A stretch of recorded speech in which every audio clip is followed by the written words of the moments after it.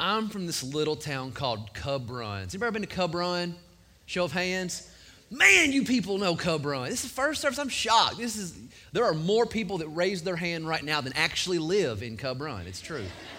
So I grew up in Cub Run. I grew up on Dog Creek Road. Anybody know where Dog Creek is? Yeah, a lot of boaters. Okay, a couple. So I grew up on Dog Creek Road in Cub Run, Kentucky, which is basically the most country thing you can do, apparently, right? So like all this stuff is animals. Like we didn't have people we liked, I guess. It was just animal names for stuff. But I grew up in Dog Creek Road, on Dog Creek Road in Cub Run, Kentucky. I went to Cub Run Elementary School. Now, who here's in the county school system, specifically Central? Where are my Central people at? Now, it is true that you probably have 4 classrooms in your building that would have encompassed the entire body of people that went to my elementary school, right? My elementary school was Cub Run Elementary School. It was a kindergarten through 8th grade school that had just under 200 kids in it, total. So my kindergarten class was me and about 23, 24, 25 other people, right? And it's a little bit more girls than boys. And so there's probably like 8, 10, 12 boys and just a few more girls. And we were in the same classroom in kindergarten all day, all of us together, all 7 hours, same teacher. And we were the only kindergarten class. And then we went to first grade, right? We all went together. So first grade. So these people were like family by the time we're like in the 8th grade, right? And it never stopped. By the 6th, 7th, 8th grade, we had 2 teachers because I guess they got tired of looking at us. But we stayed in the same room, right? So recently we had a Cub Run reunion. And you may think, why would you have an elementary school reunion? Well, that's the answer, because these people were literally like my family.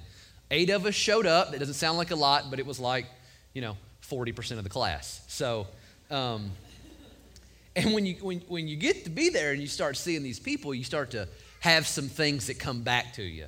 And I realized, as a young kid, I was never the best at anything, right? Which is hard when there's only like 12 boys. How can you not be the best at least one thing when there's only 12 dudes, right? But I remember distinctly who was the best at everything. Matthew was the smartest. I'm not protecting anybody's identity with name, not protecting their names. But Matthew was the smartest. Jeremy was the best basketball player. Brad could throw rocks the farthest. It's true, he really could. My cousin was the best football player. And I was just kind of in the middle. I wasn't real good at anything. I was pretty average. Kindergarten-ish, 1st, 2nd grade, I got a Nintendo. I really liked video games. I was really good at Nintendo. But Chris Sheldon was just a little bit better, right? And these kind of situations all come to a head at field day, right? And in Cub Run, we ain't passing out participation ribbons, right? It's the hard knock life in Cub Run. And so my goal is to get a ribbon, first place, preferably blue, and to win this ribbon. And so I know I got 2 chances. It's not going to be in the basketball shoot. It's not going to be in the sprint, because my 2nd grade teacher said, "Sure, Doug, you look a little healthy this year." I put on some pounds. No sprints, no sack races for me. But I had 2 shots, I thought. One of them was in the big wheel race. I had a He-Man big wheel. Was quite adept at it. But alas, I did not even place 1st, 2nd, or 3rd. My hopes rest in the crab walk. Now, I'm quite a crab walker as well. And so I knew this was going to be my chance. I'm going to win a blue ribbon, 1st place. I'm going to be the best at something. We do the crab walk. And again, there are 12 dudes in this class, right? And surely I can win one thing. I did not. The red ribbon of 3rd place was mine. And I was sad, right? Because all my friends were really good at stuff. And I'm like if you could literally be like a solid 4.5 at everything, that's about where I was, right? Maybe a 5. No highs and lows, just real middle of the ground on all the things. So I didn't feel real special. I I didn't feel like I was unique. What am I here to offer? Does anybody need somebody real average? As my grades too, they were real average. Just across the board. And so when I got saved in high school, my senior year, I had no biblical knowledge. I never went to church. And so my senior year, I get saved, and I go to Sunday school. It was like the third week of Sunday school that I had gone to, and the guy's like, "Hey, are you familiar with the story of Jonah and the whale? Everybody knows this story." They'd start telling it, and I'm like, time out. There's a story where a fish eats a dude. That happened? And I'm completely baffled. I have no idea. So you got to imagine, who heard that story when they were a kid? And so by the time you're 17, it's just like, yeah, it's a story. It happened. When you're 17 and you hear it for the first time, you're like, Shahoo? Right? Say, what? And so I start to read my Bible because that's what you're supposed to do, I guess, when you become a Christian. And I start plowing through it, and I get through all the books, and I get to my favorite. I find this book in the Bible, and I find this story, and I want to read you today my favorite story in the entire Bible. And people are like, Doug, you're not allowed to have a favorite story unless it's Jesus and the cross has to be your favorite, right? But no, that's the most important story. Yes, but my favorite, we're going to read today, is in Judges chapter 12, or Judges chapter 3, verse 12. And it's the story of Ehud. Now, I'm going to give you some background on the Judges. Book of Judges it's my favorite book in the entire Bible. I once had a seminary professor say, you can skip it. It's got nothing of value in it. Now, he didn't mean it that way, but he was saying there was so little you could take from it because the people were so bad. It was just an example of failure. And it made me really mad because it was already my favorite book of the Bible. And so we're going to read it. So if you read Judges, you're going to notice there are some things that happen, and here's some backstory. The Israelites have just lost their leaders. Moses is gone. Joshua has just died. And that's kind of the way Judges starts. And what happens is there's like this cycle that happens. The Israelites, if you read it, you'll notice the same phraseology over and over again. In some versions, it says something like, and again, the Israelites did evil in the eyes of the Lord. Now, I can relate to that, right? Again, the Israelites did evil in the eyes of the Lord. So they messed up. So I relate to this immediately. And then something will happen, and God will turn them over to someone, or something bad will happen. And then eventually, when they've had enough, they will cry out to God. Say, God, please send us a deliverer. God will send them a deliverer. Good things will happen. The land will have prosperity for X number of years. And then it'll go, and then the Israelites did evil in the eyes of the Lord. So this reminds me of my life, right? Like I try to do good, and I do good, and then I do something bad. And then I'm like, God, I'm sorry. So this is all very relatable to me. And so here is my favorite one. I want to read this to you. Judges chapter 3, starting in verse 12. And the people of Israel again did what was evil in the sight of the Lord. And the Lord strengthened Eglon, king of Moab, against Israel, because they had done what was evil in the sight of the Lord. And he gathered himself the Ammonites and the Amalekites and went and defeated Israel, and they took possession of the city of palms. So, again, the Israelites did evil in the eyes of the Lord. The Lord gives them over to Eglon, king of Moab. He's one of our main players in the story today. You're going to want to take note of him. So, what happens? This is awful. Who wants to have somebody else in charge of you, right? Nobody likes a boss, right, kids? So, no? Okay, cool. Thanks. Verse 14, the people of Israel served Eglon, king of Moab, for 18 years. Verse 15, then the people of Israel cried out to the Lord, and the Lord raised up for them a deliverer, Ehud, son of Gera, a Benjaminite, a left-handed man. He's our other notable person in this story. He's my favorite. Anybody left-handed people in here today? Oh, raise them proud. We went to Sonic Sunday the other day with the youth, and there was like 12 people there, and like 7 of them were left-handed. That's not the norm. So immediately I read this, and being a left-handed individual, I'm excited. This is something I can relate to, unlike being eaten by a fish, right? So I'm reading this story, and I'm like, oh, this guy's left-handed. Cool. What else is special about him? No, that's about it, guys. He's a left-handed Benjaminite. He's from the tribe of Benjamin. They're kind of warriors. So this is all that we get from this guy. This is really important because this is all the information we're going to get about him. He is going to be a judge, and I'm going to, spoiler alert, he's going to save the people, right? And this is all the information we're given about him. No elaborate backstory. No, we get his dad. He's left-handed. What family he's from. And the people of Israel sent tribute by him to Eglon, king of Moab. So he's going to go deliver a tribute to the person who's currently in charge of them. So, verse 16. And Ehud made for himself a sword with 2 edges, a cubit in length, and he bound it on his right thigh under his clothes. This is like all the fun stuff's happening now, right? So, if you were to fight somebody in this age, you'd have a sword, right? And if I have a sword, yay long, maybe really long, right? And we're going to fight, and we're going to ting, ting, ting, all the fun stuff like you see in the movies, right? And after I hit you with my sword 2 or 3 times, or you block it 2 or 3 times, or we do whatever, my sword may get dull. This is going to happen with the metals, right? And so swords generally are built at this point to be robust, so that if my sword can no longer cleave you, I will bludgeon you to death with it. It's just a big club, right? And so Ehud does something special here. He's going to build him a very small sword, 18 inches-ish. And he's going to make both sides real sharp and pointy. I mean, he's like real MacGyver-y, Rambo-y stuff right here, right? And he's going to strap it to his right thigh. This is why it's important that we know he's left-handed. If I draw my sword and I'm left-handed, I draw it from my right hip, right? If I'm right-handed, I draw my sword from my left hip. So he's going to see the king, and you got to imagine that while it's not, metal detectors, the king has security. They're going to pat people down as they come in. You got to make sure nobody kills the king, right?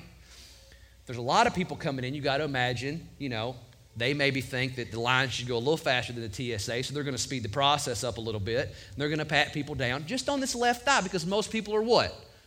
Right-handed. And even if you weren't right-handed, you used your right hand for the most part. We went to Africa, Casey and I, and the youth group that I was at the time.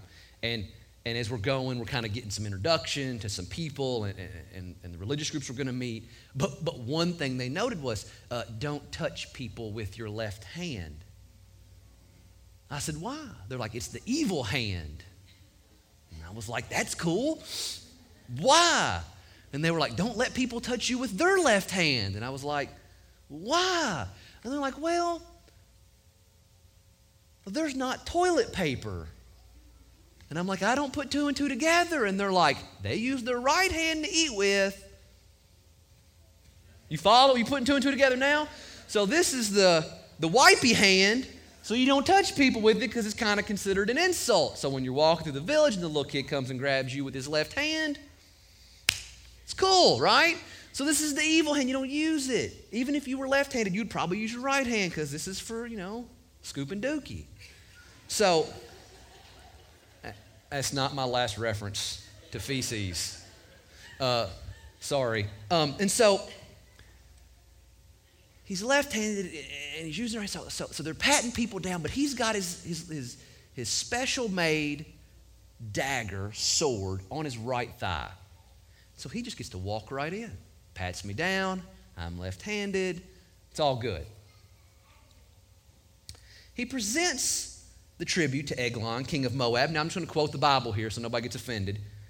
Now Eglon was a very fat man, right? Eglon's very fat. So we gotta start framing this like a movie, right? You got his vision. Big fat Eglon on his throne, right? He's a very fat man. Here's Ehud. We're just going to imagine he's like, I don't know, like this tall, maybe bald, little goatee, left-handed, some robes,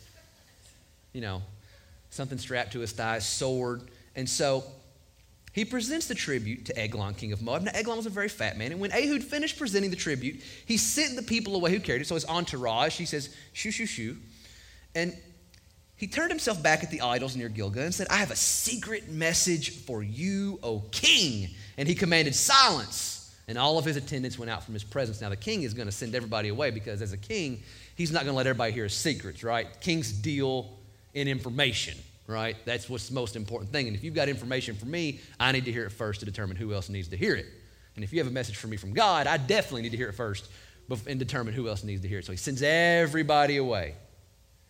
Now we have Ehud and Eglon. Eglon on his throne with all of his roles, and he's very robust.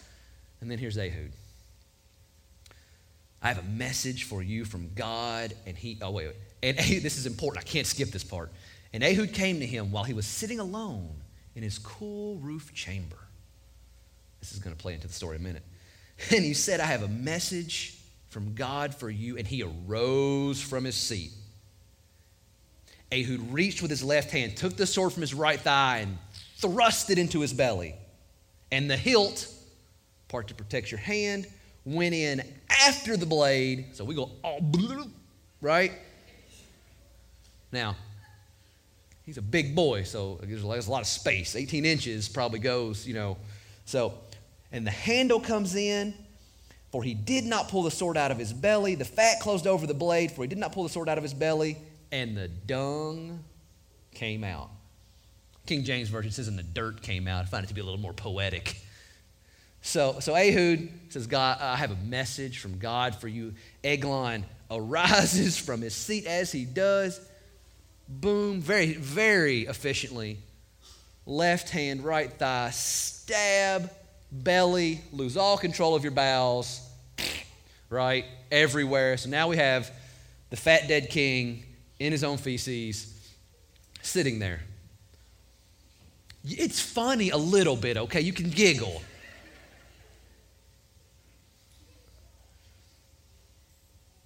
Ehud went out to the porch and closed the doors of the roof chamber behind him and locked them. Now, like I said, you gotta kind of picture this like a movie, and there's always those 2 or 3 guys in the movie that are like the comedic relief. These guys are coming into your story right now. And so the servants, when he had gone, the servants came, and when they saw that the doors of the roof chamber were locked, they thought, surely he is relieving himself in the closet of the cool chamber. And they waited until they were embarrassed.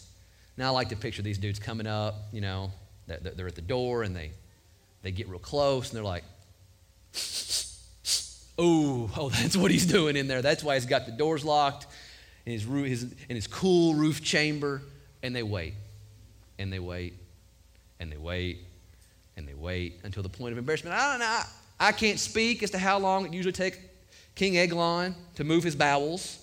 I mean, I know as a person with children that a bathroom trip for me, whether I'm using the bathroom or not, may take 45 minutes just so I have some peace and quiet with the door locked. No, Daddy's busy. Come back later. So surely, and they waited to the point of embarrassment, but when he still did not open the doors of the roof chamber, they took the key and opened it. And there lay their Lord dead on the floor. Ehud escaped while they delayed, and he passed beyond their idols and escaped to Sahara. And he arrived, he sounded the trumpet in the hill country of all of Ephraim, and the people of Israel went down with him from the hill country, and he was their leader. And he said to them, follow after me, for the Lord has given your enemies, the Moabites, into your hand. So they went down after him and seized the fords of the Jordan against the Moabites and did not allow anyone to pass over. And they killed at that time about 10,000 of the Moabites, all strong, able-bodied men. Not a man escaped. So Moab was subdued that day under the hand of Israel, and the land had rest for 80 years. So I read this story of Ehud, and all we know about him is he's left-handed. He's a Benjaminite, and he becomes a judge who takes care of Israel, who God uses to free his people, and who sees over the land for 80 years. And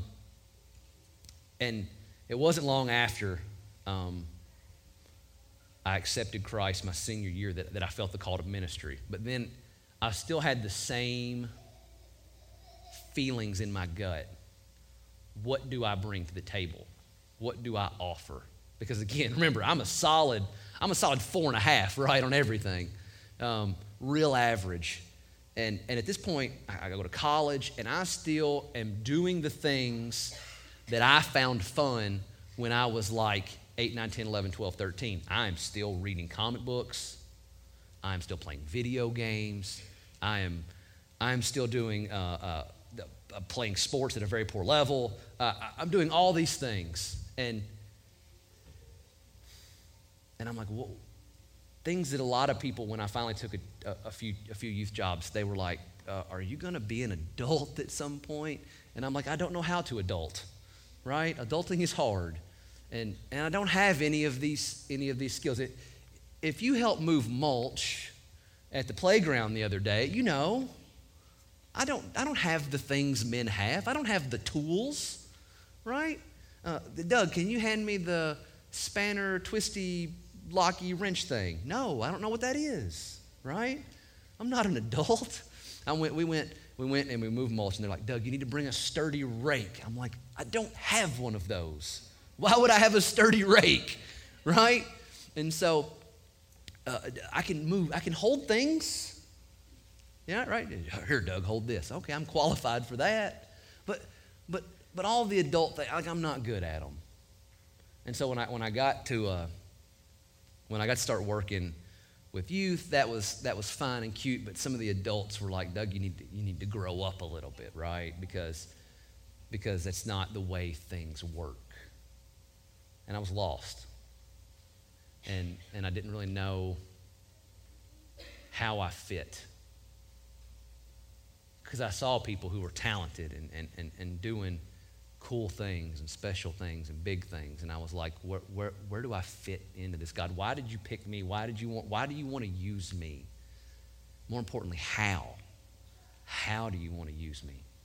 And I met a pastor. His name is Bill. And I met Bill in the St. Matthew's Mall playing a little game with superheroes. This is not a lie, that mostly children play. But we really like superheroes, and I was probably 20, 22, I was married, and I meet Bill, and Bill and I start to talk, and Bill's a pastor, he's a good dude, he's a little bit older than me, and we start hanging out, and Bill and I, we love comic books, and we finally found this comic shop in Louisville, and the comic shop had a couple of qualities about it that made it special and unique above other comic book shops. It was clean, and we liked the people that were there. So it made it different than most of the other ones we'd been to. And we met Andy. And Andy was a bigger boy, and Andy was a nice dude. Andy played card games, and he was good at them. But Andy didn't go many places because Andy couldn't get out a lot. And when he did, he went to the store, or he went to the shop where he worked. And we'd been there, and we might have been there a year, maybe not. And Andy got cancer. And we liked Andy. He was a good dude. But Andy went quick, like really fast. But in the process of this, something happened that kind of opened my eyes. Bill shared the gospel with Andy. And Andy, in his situation, could have said, man, I've never had it. I don't want your religion now. But Andy's heart was softened, and he accepted Jesus. And I'll never forget when we baptized him. Man, he didn't have but a couple more weeks to go, and he was jaundiced. He was real yellow. And it took about 4 of us to do it because he was so weak. And then Andy was gone. Andy had 7 or 8 family members there, and 3 of them got saved the day of his baptism. And then it dawned on me, Bill shared the gospel with Andy because he was in the comic book shop, right? And Andy didn't get out much except to go to the comic book shop. And all of a sudden, pieces started clicking for me. I'm like, wait a minute.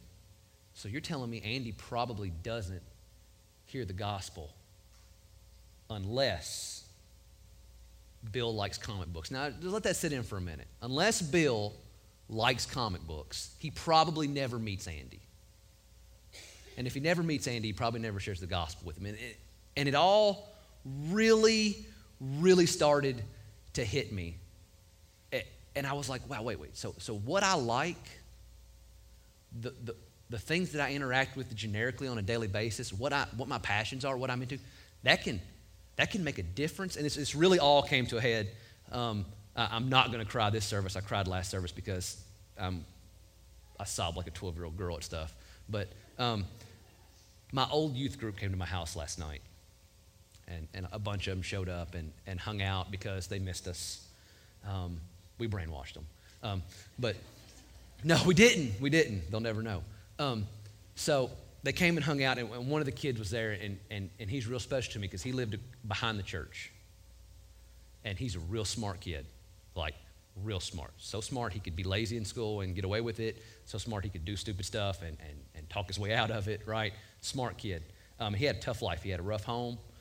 His dad was gone. He lived with his mom and his brother and his sister, and, they got by. But he lived behind the church, and I lived across the street from the church in the parsonage. And he had trampoline. I love trampolines. Because I can't jump, and it makes me feel like I can fly. And he did the one thing that always makes me super excited about trampoline. He had pushed a basketball goal up beside it, right? So now I got trampoline basketball. I'm like Michael Jordan for at least 20 seconds in the air, it feels like. You're flying like, yeah. And every now and then he'd come over to my house and we'd play video games. Because, I lived just like literally a stone's throw away. But sometimes after church, I'd go to his house and we'd jump on the trampoline. Mind you, I'm 29 at this point, right? And some of the elders in the church didn't take to it real well. They thought it was unbecoming. They thought it was a little weird, honestly. That was probably the best word they would have used. But I didn't care because it was fun. And then one day, he and I are on the trampoline, and this little school system had gone through 2 or 3 kids had died in a year. It was really weird. And another kid had just had a car wreck. And we jumped on the trampoline, and when we got done, we're just laying there. I don't know if you've never jumped on a trampoline. After about 10 minutes, you're ready to pass out, or at least I am. So we're laying there talking, and we really, he'd been coming to youth and stuff, but I really told him about Jesus that day. I was like, hey, man, all this stuff that's going on, kind of laid it all out. Nothing eloquent, nothing special. Just told him he really needed to consider eternity and who Jesus was and what Jesus had done for him. And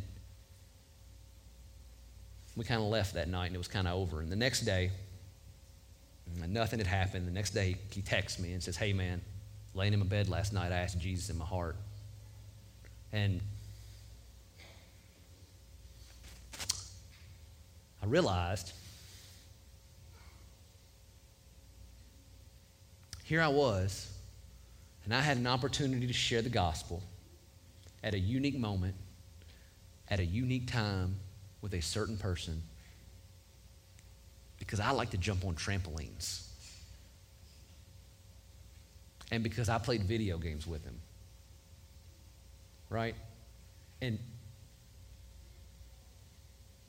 while other people thought it was undignified, right? This is something that you shouldn't probably be doing because you're a staff member here. This is a little unbecoming. And then it dawned on me that it does not matter. God has created us special.